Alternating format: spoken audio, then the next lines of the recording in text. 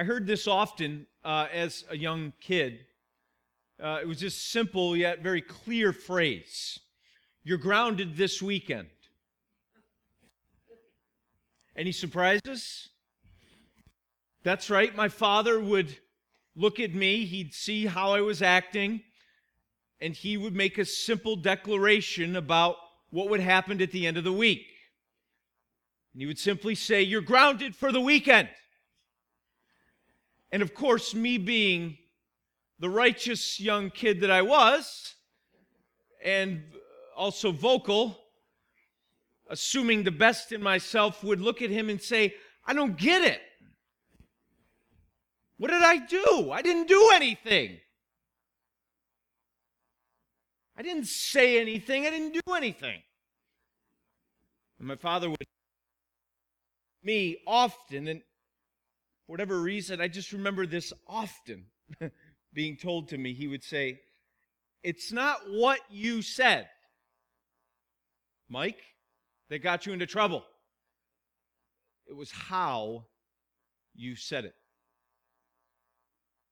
There was that moment that I realized that the issue was not necessarily what I was doing or what I was saying, but the issue that my father had was the way I approached it, my attitude, my heart, the process, the way I was approaching my mother or him in a conversation. So last week, we're in the 10 Commandments here in Exodus. Last week, we looked at the first commandment. You shall have no other gods before me. Kind of the what, if you will. And today, we turn our attention to something that is also significant. Not just who or what we worship, but equally important, how we worship. It doesn't just matter who we worship, and it does. I'm not trying to minimize that at all. But it matters just as much to the who we worship, how we worship Him. How we worship, who we worship matters. And so today, the Lord is going to speak very clearly and very directly to us. In many ways, I think that this particular passage, these few verses, are a direct hit. My son Silas is playing Battleship these days, and it's all about you hit me, direct hit, bullseye. I think to some degree, in a very spiritual way, this is a direct hit to our heart, to the center of who we are and our deepest struggle. The issue that we really face every single day, and the thing that is stripping us of peace, the thing that is truly at the center of why our relationships are falling apart at the seams, to why we really don't experience infinite joy and satisfaction in this life. This is the bullseye. This is the direct hit. Not just who we worship, yes, but also how we worship the one that we worship. I'm going to read not all 17 verses, but I am going to read the first 6 verses of chapter 20 with you. So Exodus chapter 20, verses 1 through 6, please follow along. The words should be posted on the screen and also be helpful for you to just dig into your scriptures as you have them. This is God's word from Exodus 20, 1 through 6. "And God spoke all these words, saying, I am the Lord your God, who brought you out of the land of Egypt, out of the house of slavery. You shall have no other gods before me. You shall not make for yourself a carved image, or any likeness of anything that is in heaven above, or that is in the earth beneath, or that is in the water under the earth. You shall not bow down to them or serve them. For I, the Lord your God, am a jealous God, visiting the iniquity of the fathers on the children to the third and the fourth generation of those who hate me, but showing steadfast love to thousands of those who love me and keep my commandments. This is God's word. And all God's people said, amen. The Lord's expectation on how we are to worship Him as His people is crystal clear. There is absolutely, positively no room for idolatry in our worship of the one true God. You shall not make for yourself a carved image or any likeness of anything that is heaven above, or that is in the earth beneath, or that is in the water under the earth. You shall not bow down to them or serve them. There is no room for gray. People were making fun of this building as 50 Shades of Grey when we were moving into it. And I think there's some truth to that. We like gray today. Not just the color, it colors in, right? But we like gray in terms of life. We like the ambiguity. It gives us freedom. It confuses everything. We like gray. But here there's no room for gray. It is very simple. The Lord's expectation on His people that are redeemed out of Egypt is that they not engage in idolatrous worship. End of story. So we want to know, what is idolatry? Well, the basic definition is it's to worship an idol or a representation, a physical object, a representation of the God that they worship. But if you really want to look at the definition of what God is getting at with this idolatry, let's just look at the phrases. Look at what it says. You shall not make for yourself a carved image. Look at that language. You're crafting something. You're making something. You're carving something physical for yourself. You're making an image. You're imaging your God. You're trying to represent physically something that you can see and in your senses interact with, that is a representation of that which you find value, worth, and deity.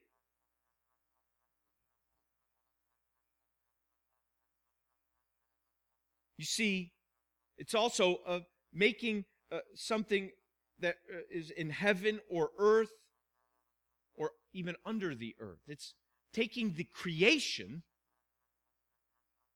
and all, as Romans 1 talks about, elevating it to being worshipped above the Creator.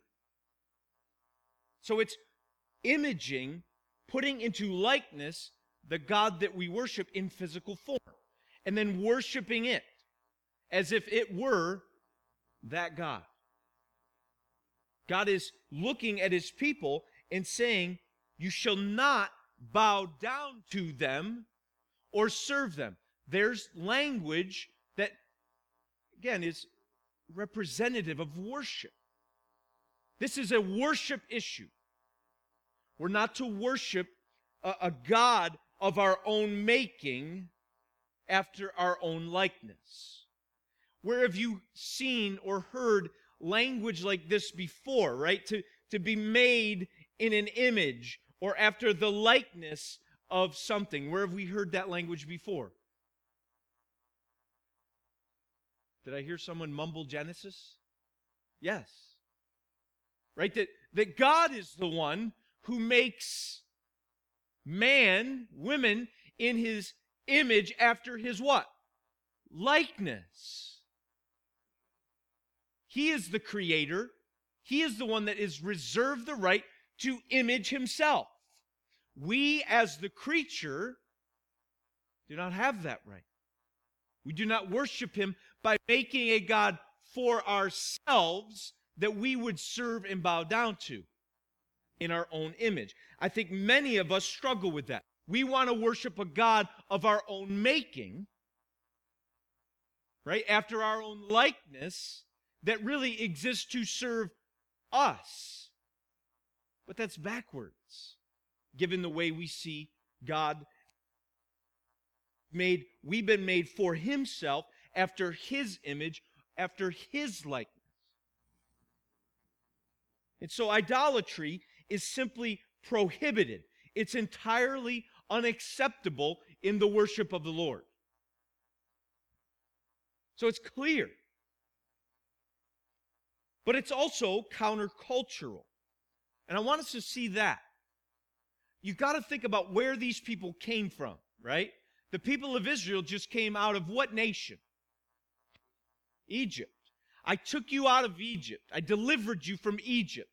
Egypt, the place that they had spent the last 400 plus years, was a place that was vastly idolatrous. Right? One of their main idols was the Apis bull. Right? If you see that image, you'll notice that that's an idol. They deified it. It represented what they valued, what gave them worth. It represented their God, or at least one of them. And so they would make this image, they would carve it, they would fashion it, and it would represent their God, and they would worship it. So considering where they came from, we see that this command is very different than the place of Egypt. But we also see where they were headed, right? To this promised land. Where were they going? Canaan. And Canaan had a God as well, that they would what? Image, carve. And they would worship their God with idolatrous practice. Molech was its main god. I think you can see that image as well. You see, idolatry was dominating the culture of how those societies worship their God.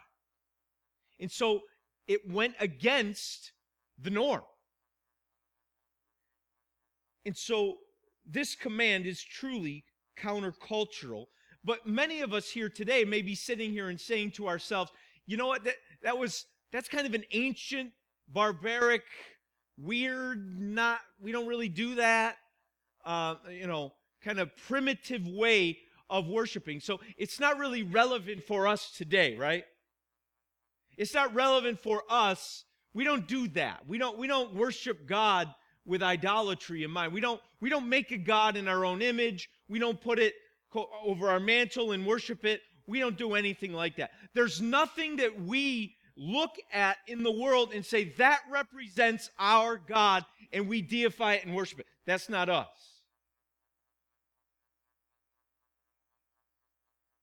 Maybe it's technology. Maybe it's something else. I don't know.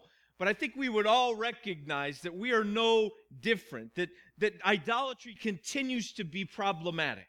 Idolatry continues to be the way in which we worship God, whoever our God is. Maybe the next image will tell the truth about our idol. You say, well, he's just doing wordplay. That's a great show, man. Okay, maybe it is. But is it representative of our Western American values? Does it maybe reveal a little bit about the fact that we worship celebrity? Does it maybe unveil the truth that entertainment has become our God? Does the fact that We're so image saturated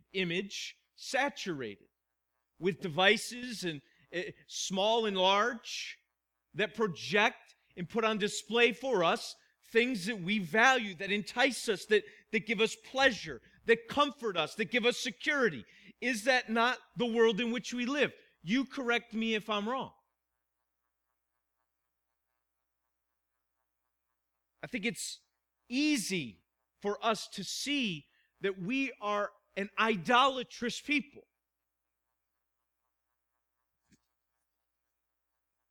This is not a pagan issue, Ed Stetzer says. It's not just an Old Testament or a Jewish issue. Idolatry is a human issue.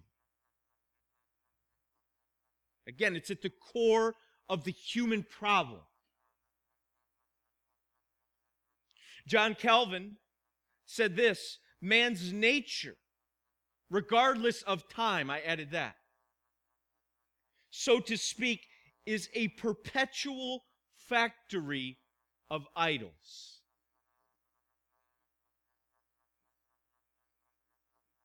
It's not just an Egyptian issue, a Canaanite issue. It is a 2015 Western American issue. It is a human issue. Let's get more personal. It's a you issue. It's a me issue. Tim Keller wrote extensively on this in his book, Counterfeit Gods. Excellent book. Pick it up, read it. Be prepared to be confronted with your idolatry. He says this, it's a long quote, so please bear with me, but I think it's worth reading. He says, our contemporary society is not fundamentally different from these ancient ones. Each culture is dominated by its own set of idols. Each has its priesthoods, its totems and rituals. Each one has its shrines.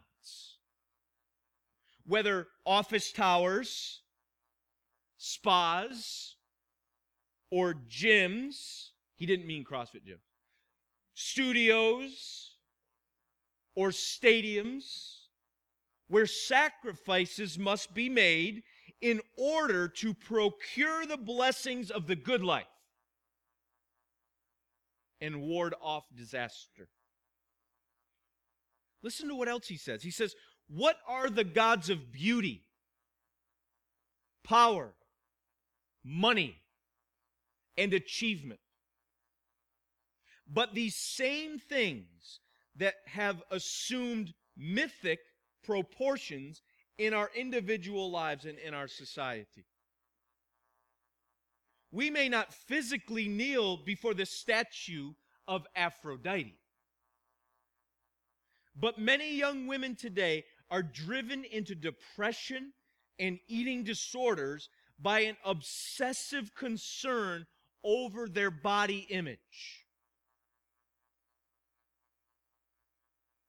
We may not actually burn incense to Artemis, but when money and career are raised to cosmic proportions, we perform a kind of child sacrifice, neglecting family and community to achieve a higher place in business and gain more wealth and prestige. Wow. Child sacrifice. That punched me in the face. Keller concludes this. Anything.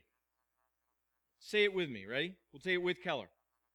Anything in life can serve as an idol, a God alternative, a counterfeit God. Anything. It's really anything that we perceive to be the source of true peace, true joy, satisfaction, anything that we would allow to shape our identity, anything that consumes our thoughts and attention, anything like that that is not the Lord God himself is what? An idol. Mark Driscoll once said, where you go in your lowest moment is your functional Savior. And so I ask you this morning, and I've been asking myself again, what's your idol? You say, I don't know. Test this. In your lowest moment, when you're most exhausted, when you're most discouraged, when you're frustrated, when you feel empty inside, where do you turn? Where do you go for comfort, for security, for escape, for joy? These are hard questions that we don't like to ask in church.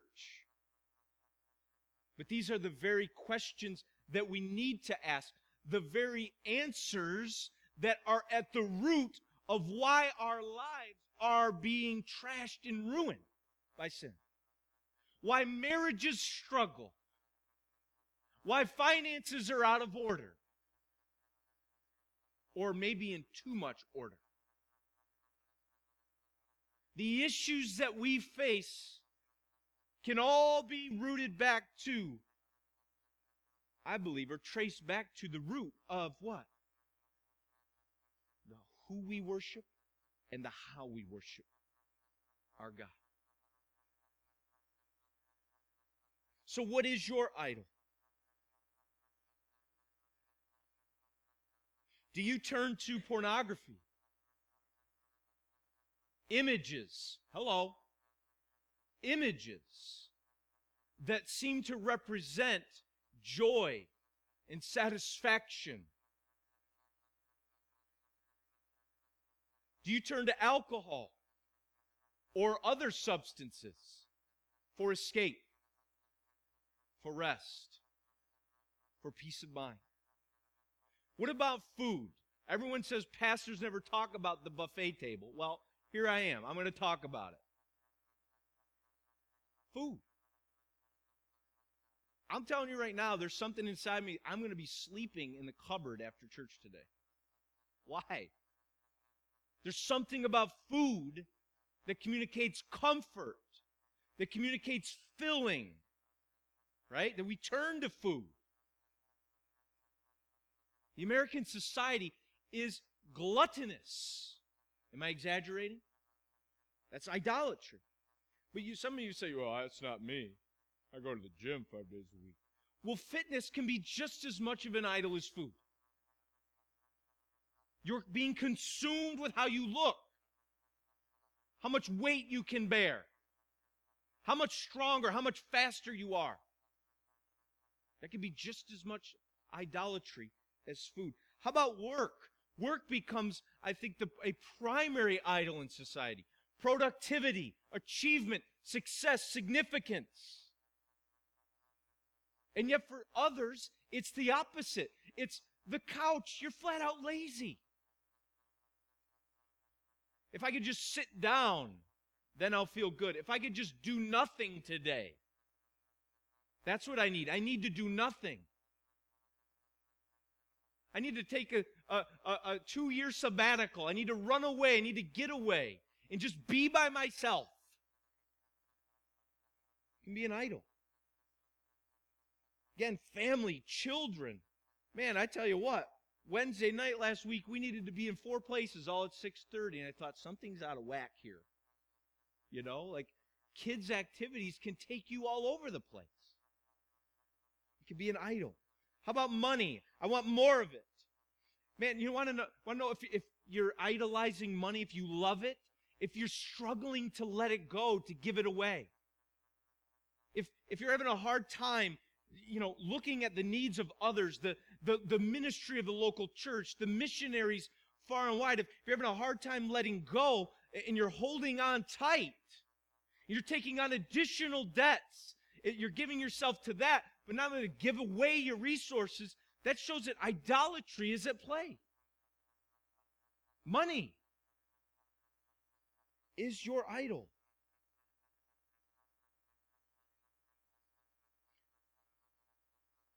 I did go there.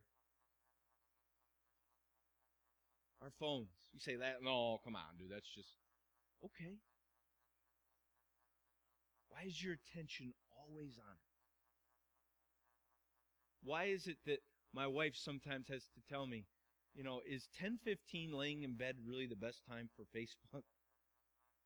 Why is our attention always on it?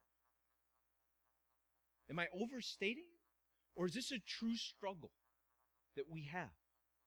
Our affection, our attention, our phone is our mistress, men.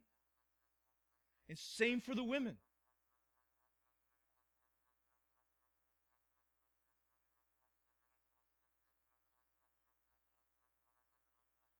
Keller actually goes on at another point to talk about, and I know so many other people have written on this too, that even all those idols are sub-idols to the four core desires of the human heart. He talks about control. We want to be in control. We want comfort, right?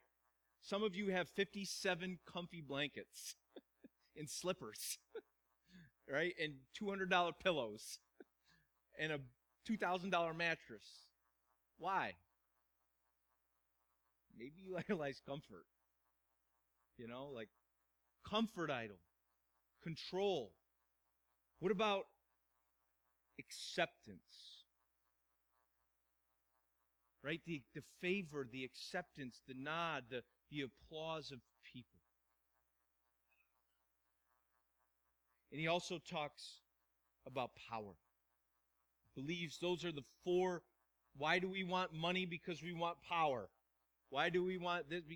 Even sexuality. Why? Because we want acceptance or control, or there's something actually deeper. That in many ways, God, even in our pursuit of God, God becomes a means to another end. That really, we need to pursue the Lord because what we really want is acceptance in our life. What we really want is power and control and comfort. That's really our God. I've counseled so many people over the years that have come to me and they've said, Mike, I'm really struggling with this. I think I need the Lord. And I'd say, yes, you do need the Lord. But then when that struggle, that feeling goes away, all of a sudden they don't need the Lord anymore. Because they have comfort, the temporal portion of it. And so God becomes a means to another end. I think that's really what it is. Even pastors can get up here and talk about the glory of God all day long because they know that the glory of God is the only way that you'll be able to preach to people and actually receive glory for yourself. Is God a means to an end for you? Or is He the means and the end? Is God the gift of God Himself, a gift that you receive so that you can have Him and that's enough? Is He your source of joy and comfort and peace and security? And that all you need is Him? Or is there a roommate in your heart? Let me tell you something. I think that what's clear here is that when Jesus comes into your heart, He does not want to live there with any roommate. Does He? When the Spirit of God takes residence and He takes us out of Egypt and He redeems us from slavery, from sin. When Jesus does that, He wants to take residence in our heart. He wants to be with us and He wants to be in us. And He does not want a roommate. Nor does He deserve one. So I want you to be honest. Maybe to inspire some honesty in you, I'll confess mine. For whatever reason, my idol has, and I pray never again will be, the acceptance of men. It's been the carrot out there. And without getting into long stories and going psychology on it and all that goofy stuff, nobody's interested in that. But if I were to look honestly at some of Keller's writings and look honestly at the biblical text and say, What is that idol that lures me away, that I constantly need to repent of, that I constantly need the Scriptures to point out? What is that core desire in my heart that can sometimes compete for my affection? It's always been the acceptance of other people. And so I wonder for you, what's your core issue? You say, well, I don't have one. Well, I don't think that's true. I think until we see Jesus face to face, there will always be a magnetic pull to idolatry in our heart. And yet, the Spirit empowers us and calls us to confession and to repentance and to transformation, right? And our affections grow. We love Jesus more, and we love the world less. And we actually begin to hate sin as we see its ruining effects on our lives. As we embrace it, it ruins us. It leaves us empty. The promise that it gave us for fulfillment, it falls drastically short, and it's only Jesus that does that. I think that happens over time, but I believe that each and every one of us here in this room sometimes want to leave the door of our heart unlocked for that idol to come in at any time. Jesus wants no roommate. What roommate? What advertisement do you put out there? Roommate needed for Jesus.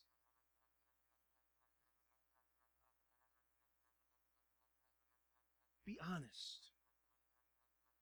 Honesty is the beginning of true transformation.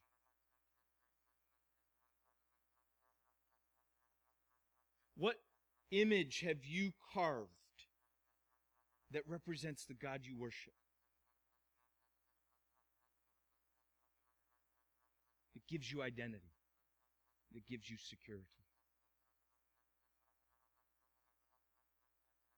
Whatever the case may be, let it be clear. Idolatry in any form is strictly prohibited.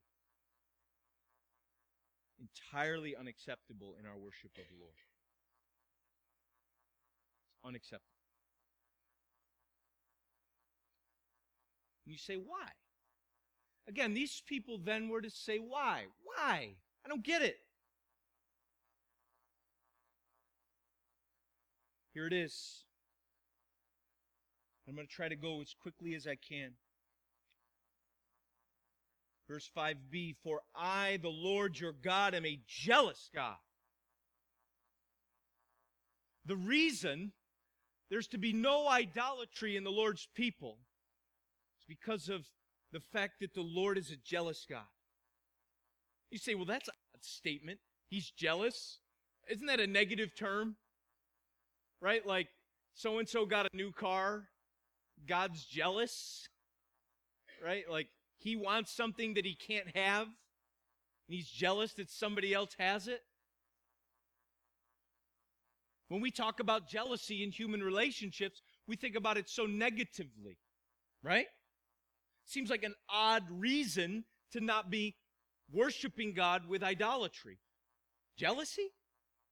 We have to understand what this jealousy means. And the jealousy of the Lord is really understood to be a passion, a fervor for His people. It's an intense zeal for His people because they are so dear to His heart. It's likened to me, as I think about it, of the husband who watches another man compete for his wife's attention. That jealousy is a good one. When the husband watches another man compete for the attention of his wife and lure her away, there should be an appropriate, passionate, fervorous, that's my wife, that comes from that husband. Take a hike, pal. Right? And the same goes for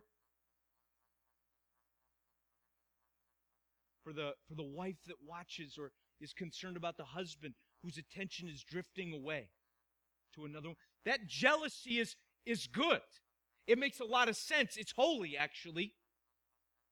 And so the Lord's jealousy for his people, who says your affection, your attention should not be on anything other than the real me, that cannot be reduced to an image you make and carve as a creature.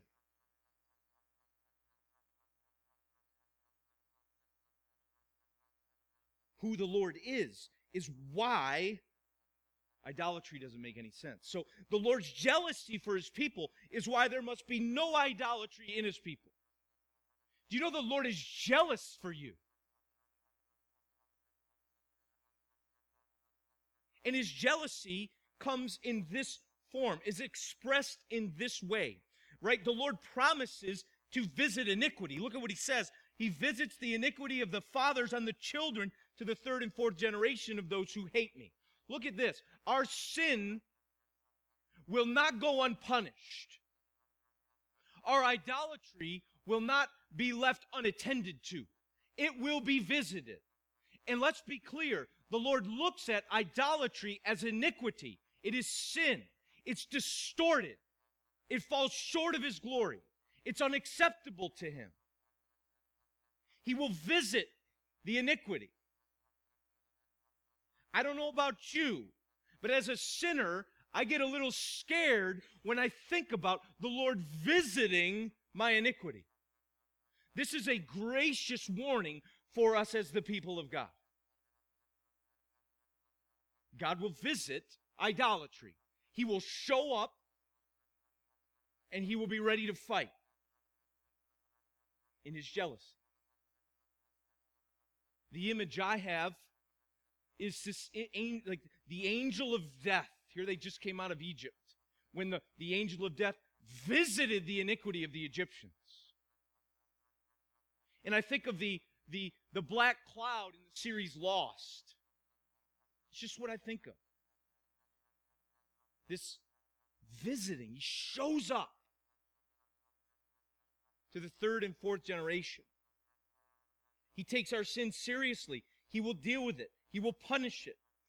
But, verse 6, not just a gracious warning, but such a bright, shining hope for us. The expression of the Lord's jealousy is not just that he visits our iniquity, but that he what? He wants to show his steadfast love. What an awesome motive to not be idolatrous. God wants to show his steadfast love to the thousandth generation. Do you see the difference? Third and fourth, thousandths, right? I can't even say it, right? Why such a contrast? To show this is the Lord's intention. The Lord's intention is to show his desire, is to show for eternity his steadfast love to a people that are wholly committed to him, that obey his commands.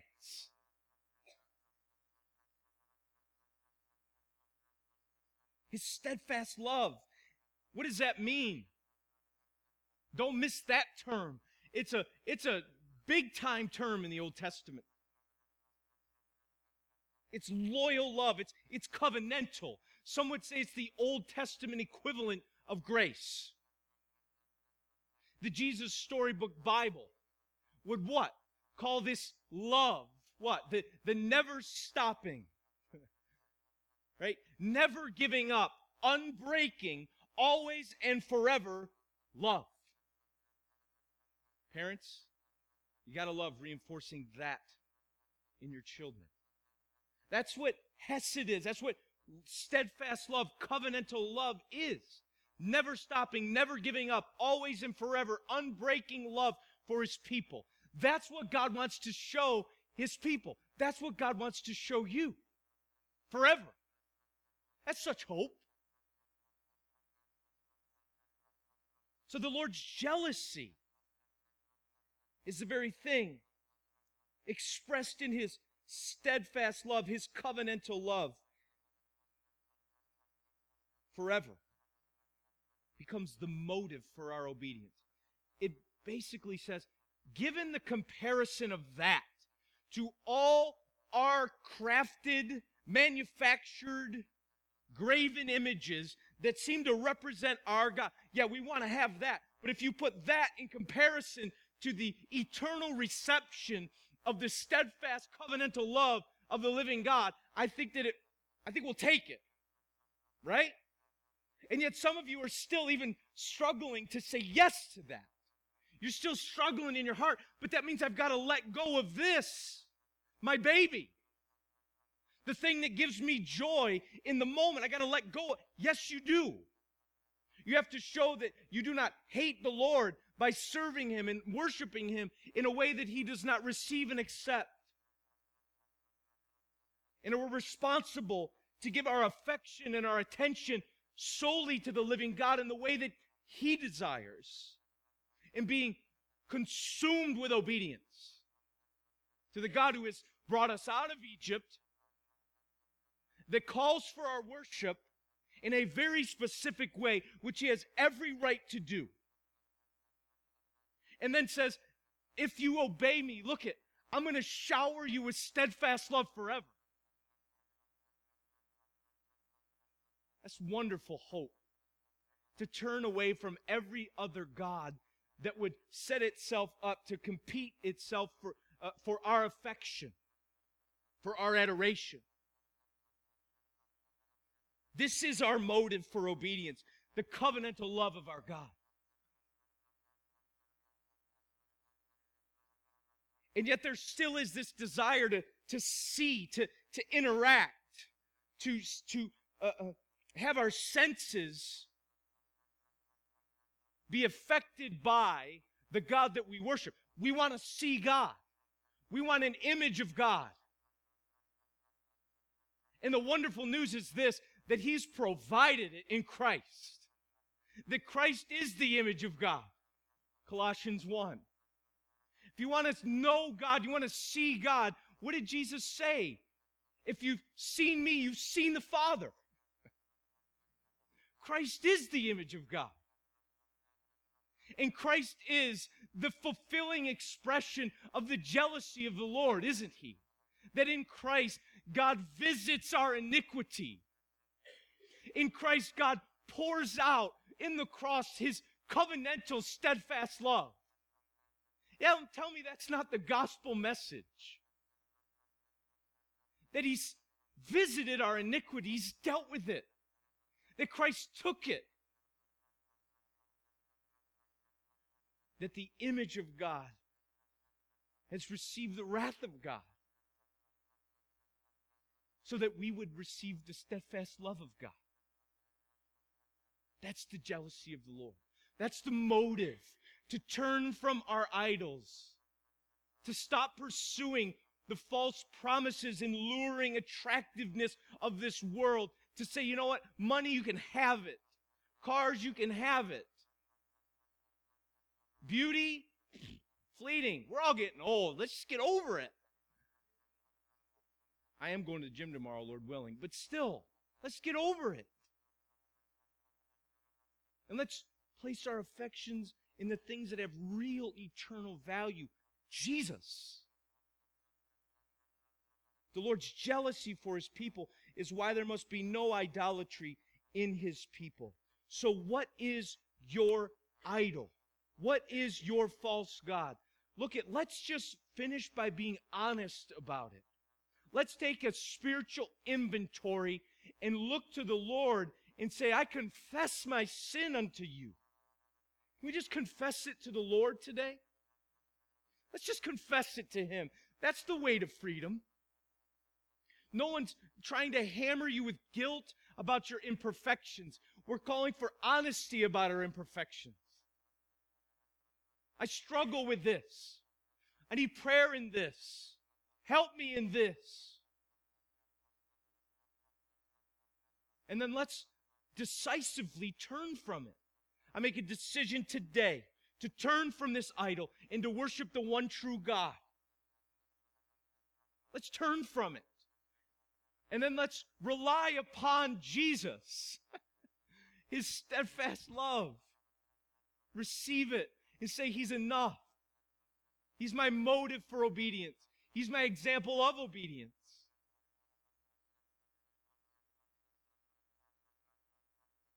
Let's do that today. Can we do that right now? Can we do that today? Not next week. Not when the summer's over. Today. Let's do it today. Confess it. Again, the law is a mirror.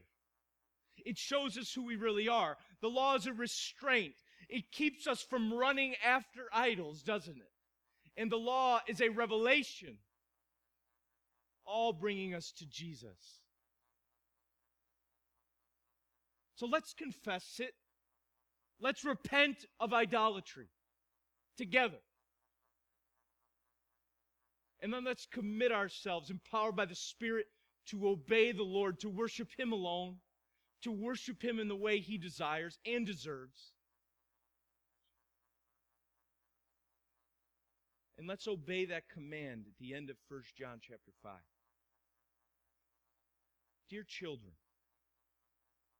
children of God, dear children, keep yourselves from idols.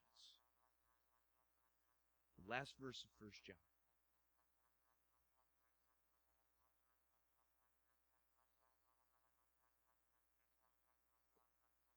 Let's do it again tomorrow. Let's do it again Tuesday